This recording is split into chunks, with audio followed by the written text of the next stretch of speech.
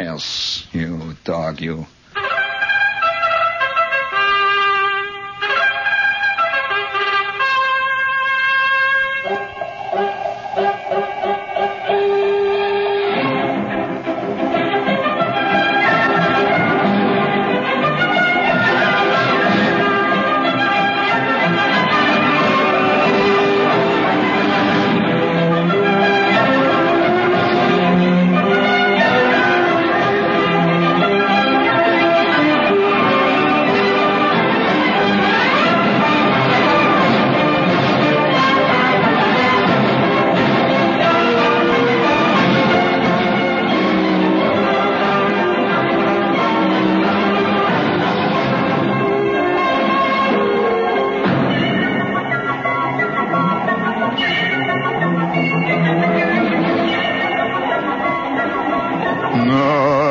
Чечоня, размотази,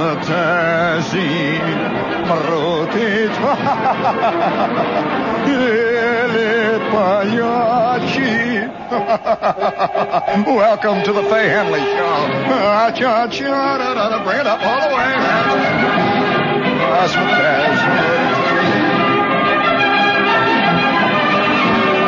Yes, and today we're going to interview a man who proves once again that there is everywhere in America there is opportunity. A young man who made a fortune in pornography.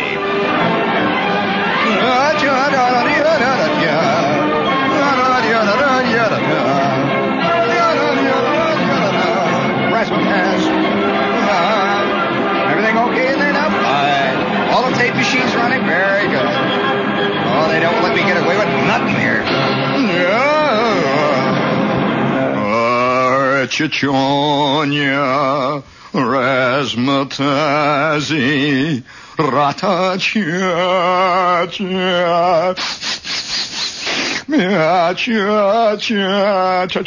Oh, bring on the wine, Boris. Bring on the wine. And louder music. Bring it on. All together.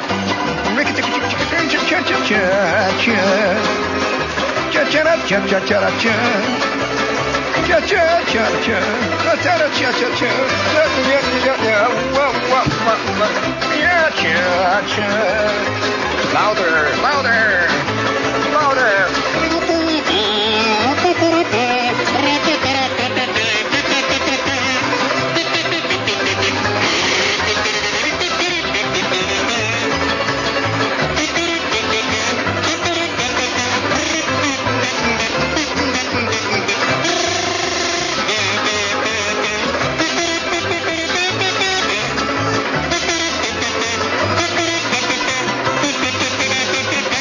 All together now, okay?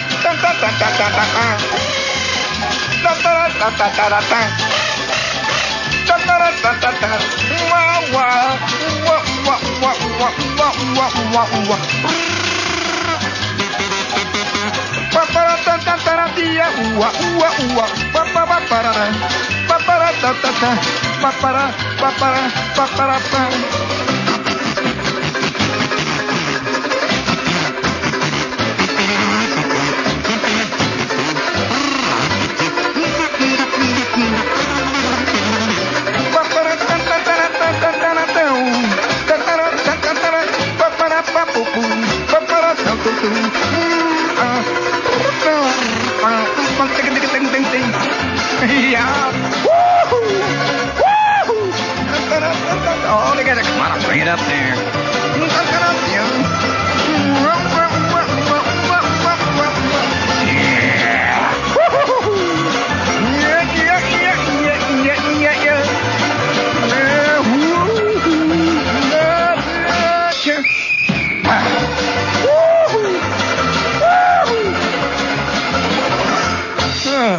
Gee, that's exciting.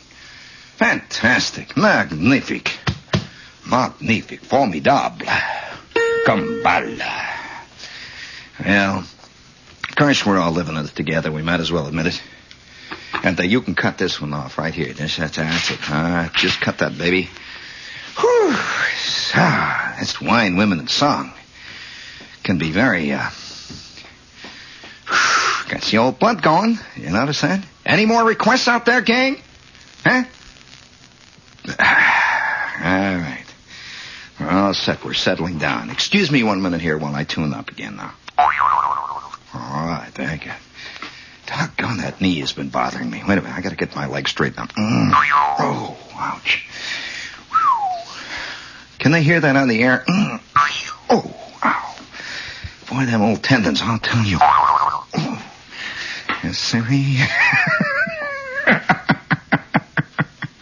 Did you know that I one time did a one-man radio show when I played 3 different people and did my own sound effects, operated the board, in case you're interested, and ran the transmitter. And between programs, I used to take orders for 25-cent spots. And occasionally I used to sweep out. Ya, chi, chu, razzmatazz, and the Rudy Toot. Oh, we're all in it together. Let's face it. I mean, am I supposed to feel sorry for Willie Loman? Get it out, Willie Schmoman. Schmilly Loman. Let me tell you, I mean, we're all in it together. Would you please bring me a little mood music, Mario, please? A little mood music. Very good. Oxalante. Superba. Kambala. Change your mood. And you change your life.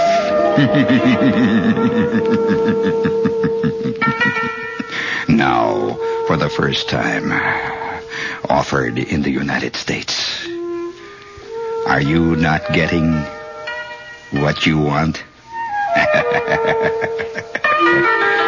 Now you can do something about it. Yes, acquire love, money, personal satisfaction, a sense of achievement, and happiness that you deserve by the miracle of light.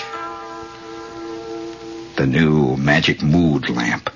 Get what you go after now.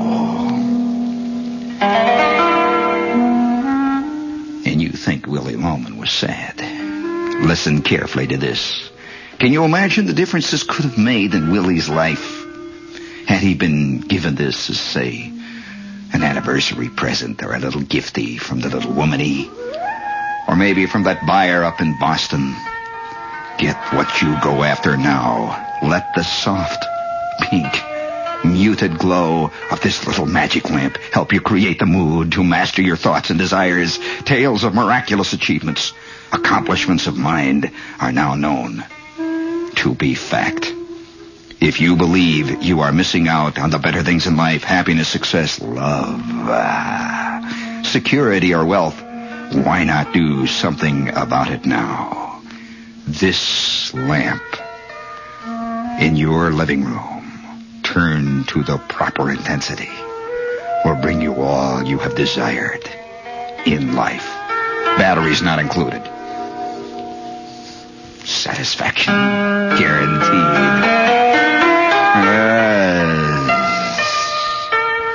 My mood lamp. $2.95.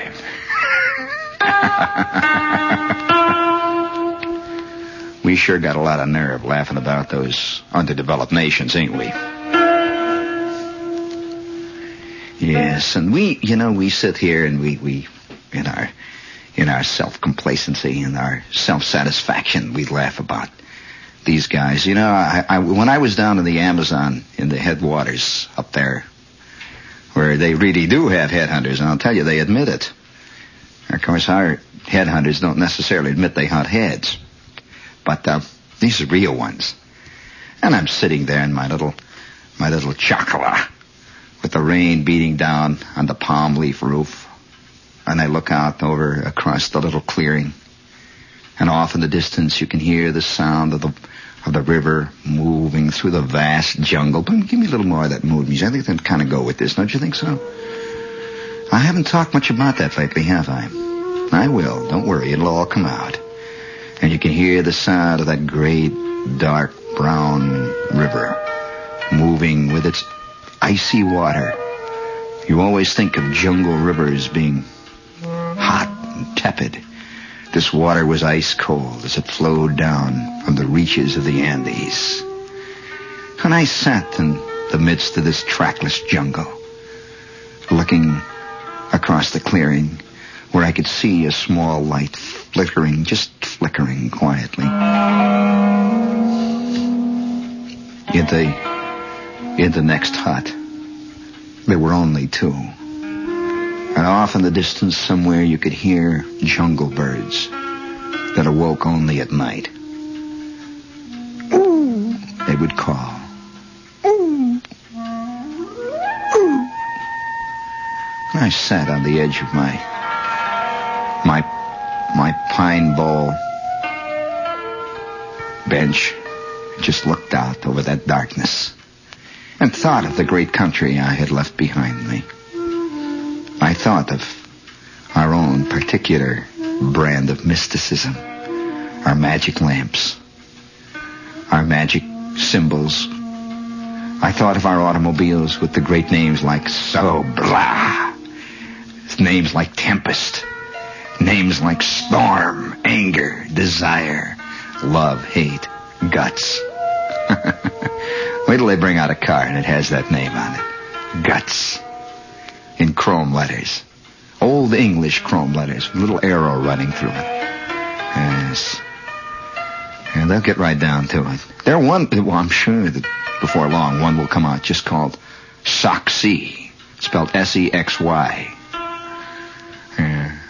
Chrome letters, of course, on the side. Special design by Raymond Loewy. Special overtones, courtesy of Dr. Sigmund Freud. And, of course, not to mention the great tragedians, Oedipus.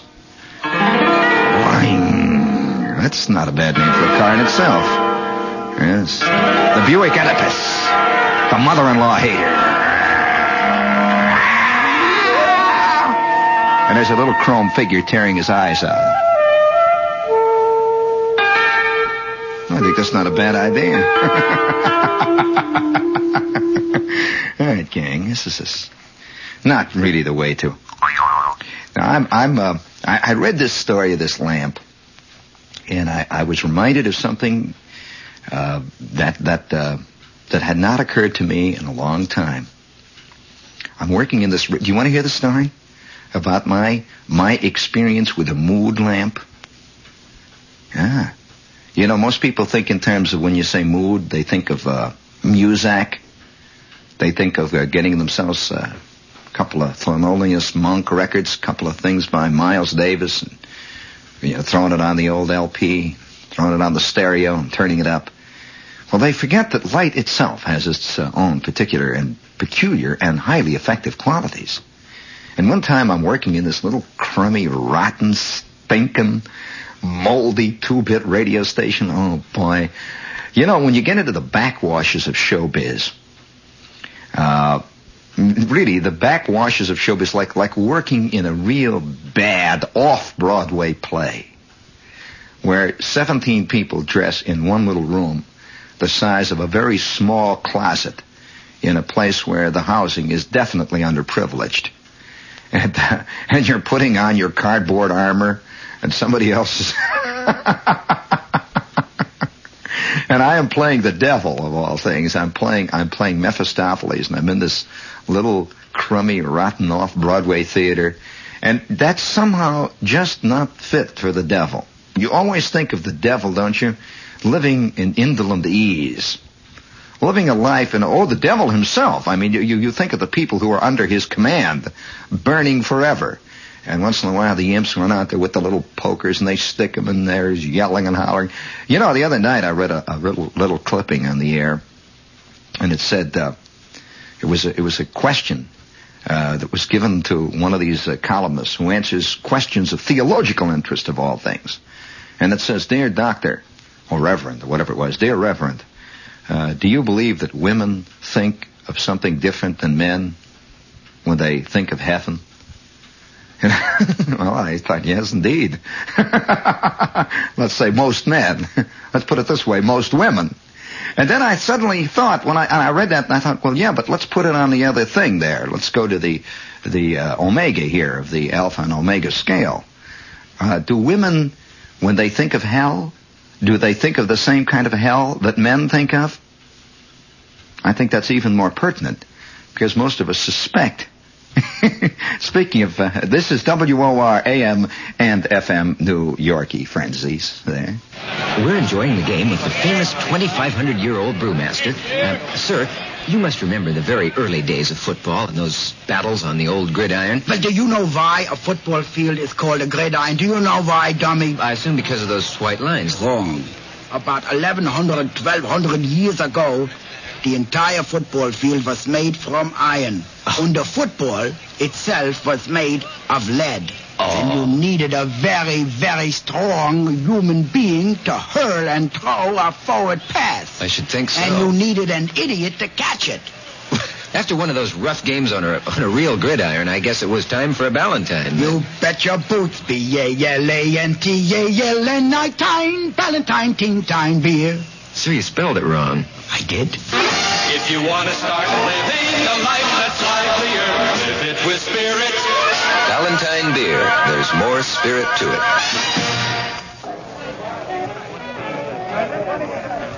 The time, the evening of April 13th, 1964. The event, the annual presentation of the coveted awards by the Academy of Motion Picture Arts and Sciences. On stage, Anne Bancroft, winner of the Oscar for her superb performance in The Miracle Worker, is now presenting Sidney Poitier with the Best Acting Award for his outstanding performance in Lilies of the Field. And now, Sidney Poitier and Anne Bancroft join their Oscar-winning talents for the first time in The Slender Thread. Sidney Poitier and Anne Bancroft are giving the performances of their lives in The Slender Thread from Paramount Pictures. When a woman's emotions sway on a slender thread, expect anything. Oh, man. A woman's emotions sway on a slender thread. Thursday at the Victoria Festival and Murray Hill Theaters. Let's see. We also have Rover. They make a fine automobile. The Rover 2000, which is... there's not much I can say about it. I'll tell you. I'll make you a deal. Are you interested in a deal? Now, listen carefully here. Don't all you be confused, because when all the stuff comes in, you're going to want to know what I said. Now, the deal I'm making here is this, that there is very little you can say about an automobile on the air, except to repeat what you've already said. It's a great car. If you would like to get a picture of the Rover in color and information about it, no one will bang on your door, nothing like that. I'm doing this entirely on my own. I think I can get them for you.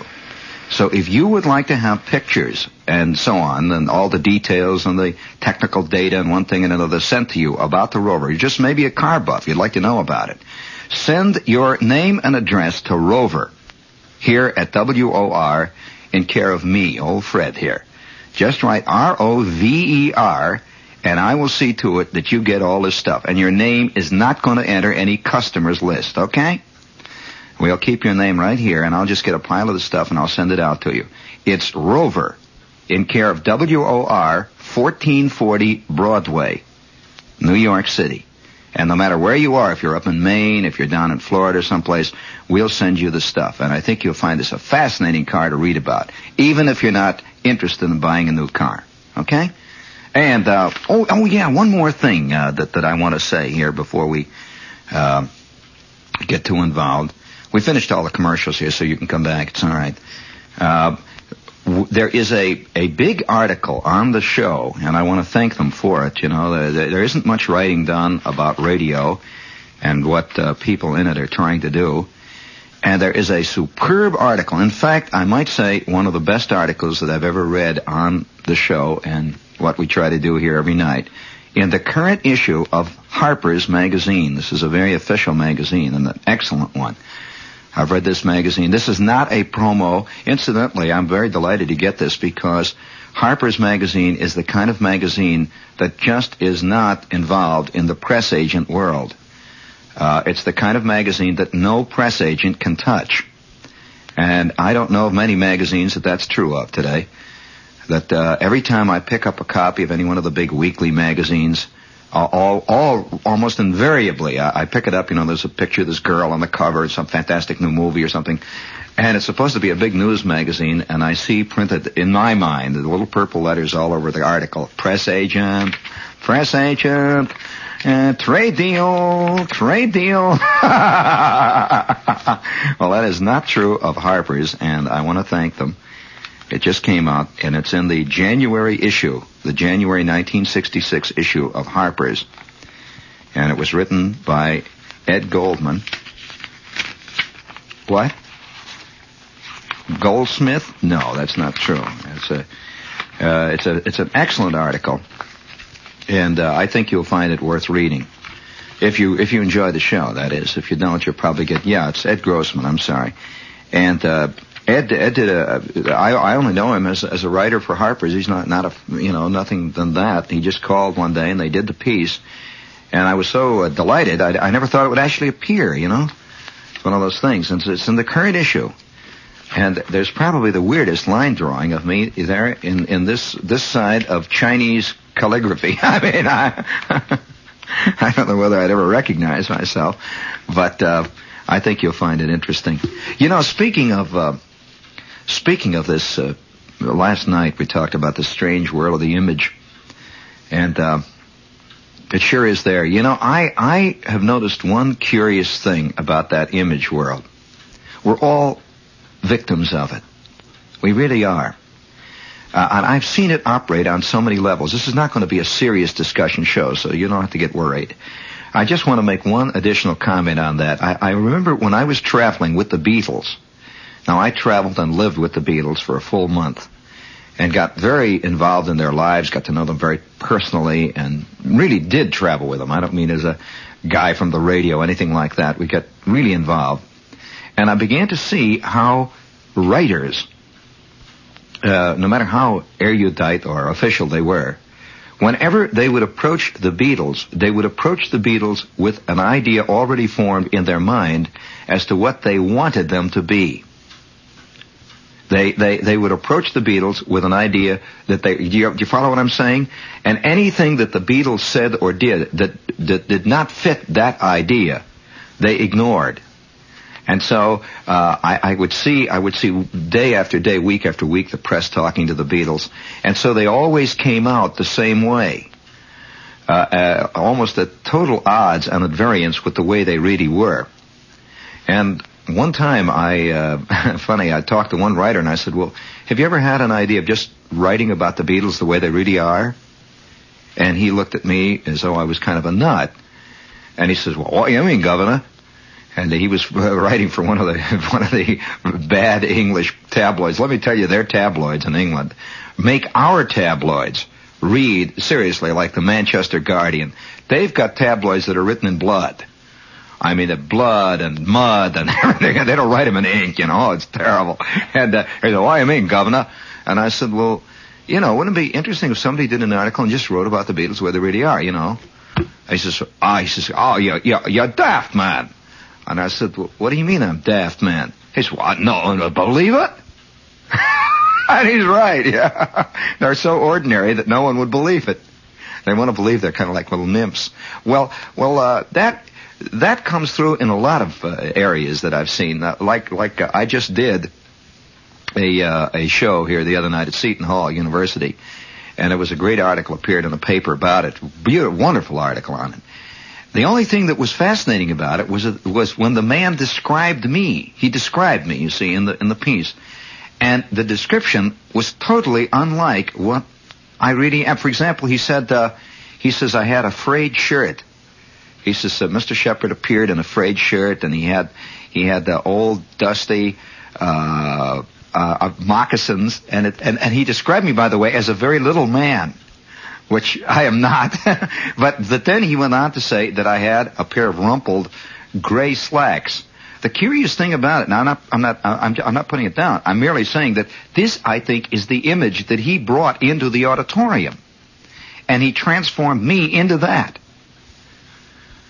For one thing, I'm 5'10". That's not particularly little, is it, Mario? Well, of course, you're 7'9", so I suppose it would be.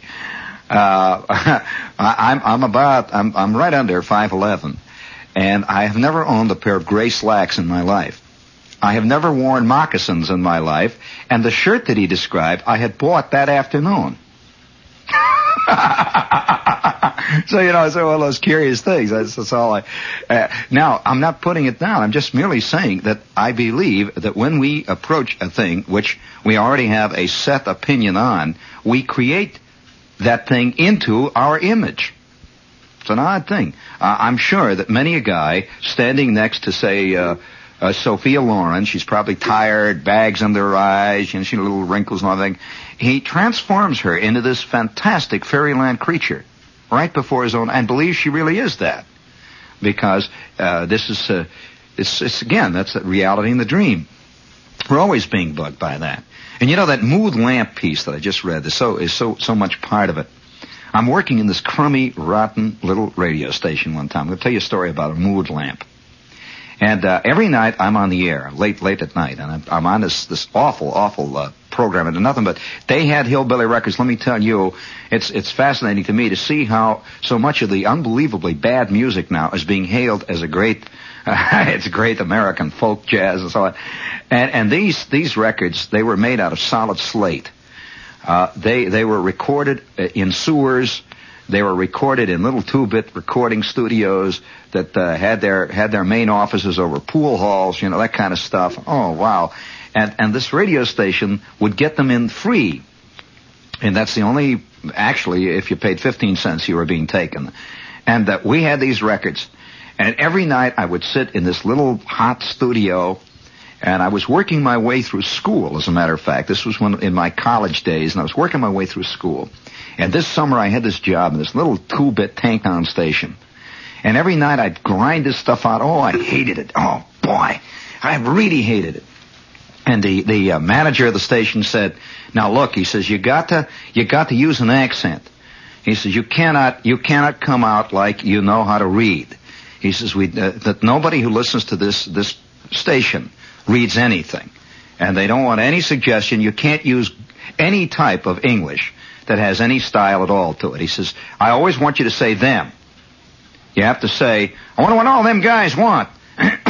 You have to use that kind of language. And so I would go into the John, this little John. It was such a little station, they didn't even have two separate Johns. They didn't have one marked ladies and one marked men. They just had a John. And boy, was it ever basic. It was the kind of John that you find in these real crummy gas stations way out along the road, where a big sign says eat. And you drive along and you come up to this little station. They have one pump, and it's one of those pumps that has a screen around it, has a big tank on the top, and above that is a big round glass thing, and it has some kind of totally unknown gasoline, like Powie gas, high test, that kind of special gas, and the light bulb is burned out in it, and the guy comes out and he says, "What do you want?" And you say, "Well, I'd like $2 worth." He'd say, "Okay, $2 worth. You want the high test, Mac?" And you say, "Yeah." He said, "Okay, back her up. Well, I don't have no hose on this thing." And you back it up, and he's got this little piece of canvas hose that looked like an old worn-out fire hose, and he backs it up, and he pours gas immediately all over the back of the car, and then he starts pumping it with his hand. It goes, and then you stick your head out and you say, "Where is it?" He said, "Where is what?" And you say, well, where is the, oh, you look, oh, it's over there, Mac, over there behind the back of the bushes there. And you go back, and there's this little house with a moon. Well, that's the kind of scene we had, and it was that kind of station. And you could, all over in the station, the atmosphere of that permeated everything. You know what I mean? It's and the equipment is rotten and crummy, and I'd sit there all night, and I'd play these records, and at the end of the week, I would get a cool $19. Now, the week was 7 days. So actually, there was no end to the week. It just went on and on, hour after hour. I worked 34 hours a day, and it went on and on. And every so often, it seemed like every 6 or 7 months, the door would open, and the guy would throw in this greasy little envelope with 19 $1 bills. They paid you in cash. He'd throw it in. And you just keep yelling into the thing. And now, here we go. It's number 422 on the Hillbilly Hit Parade. And I would go on and on. Well, we had this commercial. And the commercial started out like this.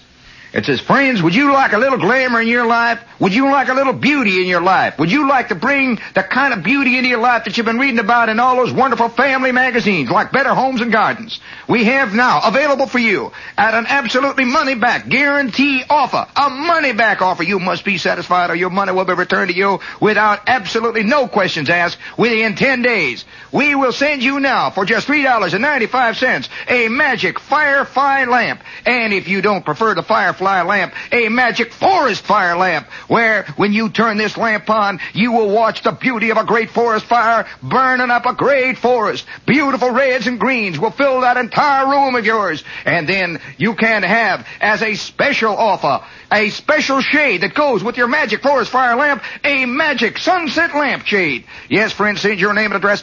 Well, you know, I'm knocking myself out. Well, apparently one night I hit the jackpot. They sold 3 of them. And that was more than they'd sold the whole previous month before that. And the magic forest fire lamp guy called up. He was so delighted with the fantastic job that I did selling the magic forest fire lamps. And he called me up, and the phone rang, and I'm reeling around. I got a record on, and I'm running out to try to get a glass of water or a Coke or something. I'd been in that little hut there for 27 straight days.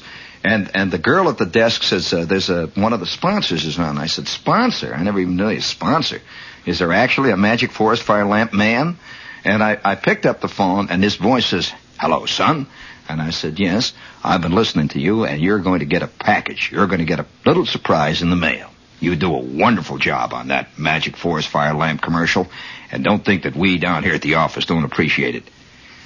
Well, I thought for a minute, well, gee, am I being put on? What is this? And sure enough, about 2 days later, there is this big package arrives. And I open it up. Remember, I'm getting $19 a week, and I'm living in the worst apartment I ever lived in my life. All of us have had places we have lived in that we remember with fantastic. Now, many of you. Now, I must put in a little asterisk, a little footnote, and that is this: that to those of you who have always lived at home, or you have just left living at home and are now in a college dormitory, you do not know what I'm talking about. I'm talking about to the rest of us who at one point in our life were detached from the mother trough, and we were drifted out and had to make our way or die, as they say in the bad novels. And all of us who have done this, we've learned something. We've all lived in crummy little hovels of one kind or another, for one reason or another, that we hardly even remember. It's amazing how quickly you can forget those places. Even if you've lived in it for a whole year and you know every inch, every cockroach-packed inch of this mud hut you're living in. Well, I had gotten this apartment. After all, when you're making $19 a week, you're pretty cagey about where you're going to live and how much it's going to cost. And so I got this place that cost me $7 a week. And it was a $7 a week place. It was $1 a day place. And it was one room, and it was gray. Now, that's that special battleship gray that they paint in those rooms in bad hotels. You run into this gray everywhere. They use it in bad hotels. They use it in 2-bit, rotten, crummy boarding houses in places like Chillicothe. And it's a special gray paint that has no color at all. It's almost what you might call primeval gray. It's the kind of gray that you associate with ancient ruins. Just, there's no color. You're never even, I suppose the reason this is so, they paint the walls this color so that you're never conscious of the walls. Now, if you were to paint something red or white or blue, you'd know you've got red or white or blue walls. But this gray, you can look as hard as you can at it, and it's invisible. It's gray. And it had been painted over and over and over. You could see lumps all over the walls, just lumps and bumps and all kinds of cracks. They just paint so much paint in a crack that they fill the crack with paint, and then they put more paint on top of that. And you can see all kinds of lumps. You can see where they painted over somebody's sock. And now the sock is petrified. It's stuck in the wall there. And you see a little piece of cheese sandwich that somebody must have eaten in 1898 when this place, and it had been a boarding house, and then it had been turned into some kind of a rooming house for wayward somethings, wayward turtles or something. And then it went back into a boarding house, and now it was a boarding house again. And there was this old lady named Mrs. Geyer, who was the boarding house harridan. Oh, boy, I'll never forget her. You know what I think she had down the basement? A cabbage factory. I think because all you smelled when you would come in here, this is a great blast of cabbage. You'd smell this cabbage. And they never ate there. It was one of those boarding houses, you know, where they eat. It was just a rooming house, really, is what it was. And on my wall, the only decoration that they had on the wall, well, they had two decorations. One of them was a picture. I to this day, I remember it was a brown sepia-tone picture. There's something sickening about sepia-tone pictures. I don't know what it is. It just seems to be all part of that borderline sad, lost and gone kind of fringe attempts at creating beauty where no beauty can possibly exist. And here is the sepia-tone picture, and it showed a big dog. Have you ever seen that picture? I've seen it from time to time. It was a reproduction, of course, but it was a big, fluffy dog, a kind of like a Saint Bernard, and this dog was sort of looking very noble, and looking out, and he was black and white, or actually brown and brown. In the sepia tone, there was a dust, and they painted the gray over it, and somebody swabbed it off, and this dog was looking out, and behind the dog there were two big white horses looking out with big manes flying and their eyeballs, you know, revolving and all that stuff. And they looked out at me from this sepia tone print, and it had like a bronze, a fake wooden bronze frame that was all swirls, and it had all, and paint. You could see the paint dripped all over it, and you could smell beer where somebody thrown beer on it one time, and that whole scene. And that was the decor. That was on the wall off to the left of this bed. Now I use the word bed advisedly. I was always afraid to look under it, primarily because when I did, it was so dark under there. I figured I'd see something really obscene, really rotten under there, so I never really looked under the bed. And I never really looked at the mattress either. I was always worried about the same thing. You know, this mattress all lumpy, and it had straw in it or something. I was by there, and it was hot, always hot in this place, just absolutely fantastically hot. And the windows wouldn't go up, one window. And this window was covered with this black stuff that gets all over windows, you know, just covered up with a black junk. And I could never open it. It had been painted down 47,000 times. Impossible to open the window. And hanging over the window were these dark brown curtains, just big brown things hanging down. There was one other piece of decor in the room. A rope. They had a rope. They had about a 25-foot rope hanging in a loop, a big coil of rope that had knots in it, so that in case this place ever its pest hole ever burnt down, you could kick out the window, jump out of the window, and hang onto the rope, I guess. I am sure that more than one tenant lying in this little hutch, with the dog looking over his head, and with those big white horses, those brown sepia-tone horses staring out over him, lying on this lumpy pad, and hearing the cockroaches run around on the floor and yelling and hollering at the mice, took one look at that rope and had an idea of what to do with it. Looked at that rope. Give me a little mood music there, will you please? Just a little mood music. Yes. And I'd lay there in that hutch, and I'd smell that gray paint smell. And off the hall, just outside of my room, was the community John.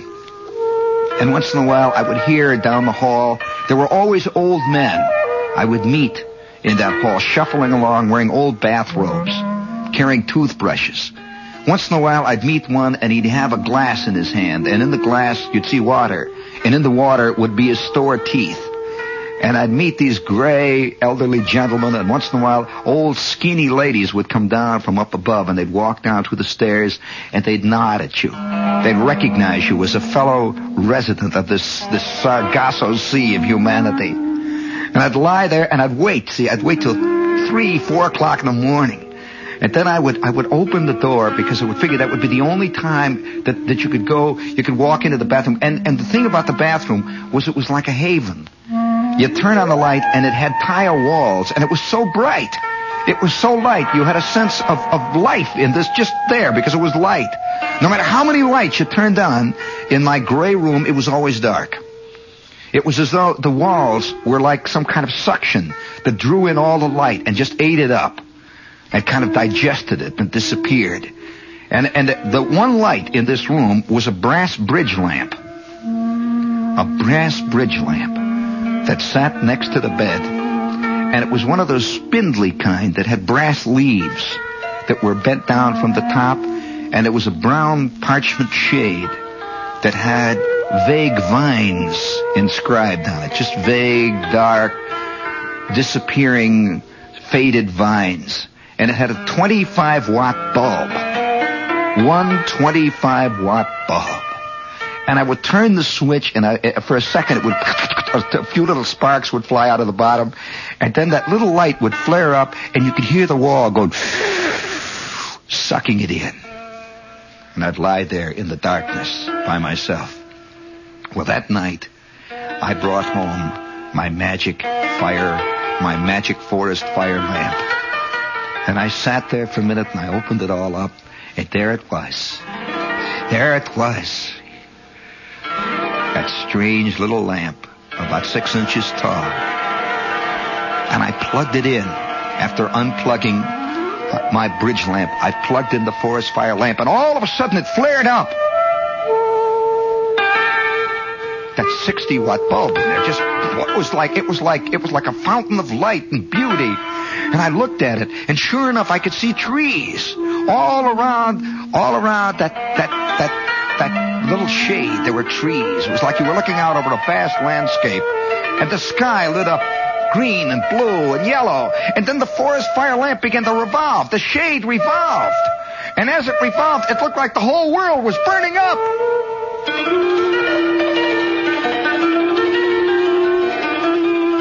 And magic had come to Mrs. Geyer's rooming house up on the 3rd floor.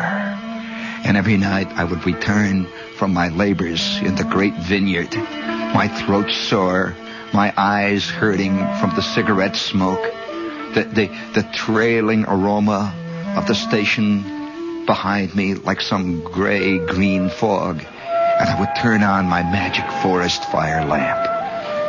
And that great conflagration would roar and thunder out. And I would lie there on the sack and I would read novels to the revolving shade. And little yellow and red and green lights would flicker across the pages. I'm reading, I don't even remember. I remember one book I read. For some reason or other, it just comes to me. I remember lying there reading Carson McCullers' Reflections in a Golden Eye. A bad book. And I lay there, and those gold lights, and the forest fire raged and roared. And a little bit of magic had come into that gray-encrusted, cockroach-infested hovel. Hour after hour. So don't laugh, friends. Willie is everywhere.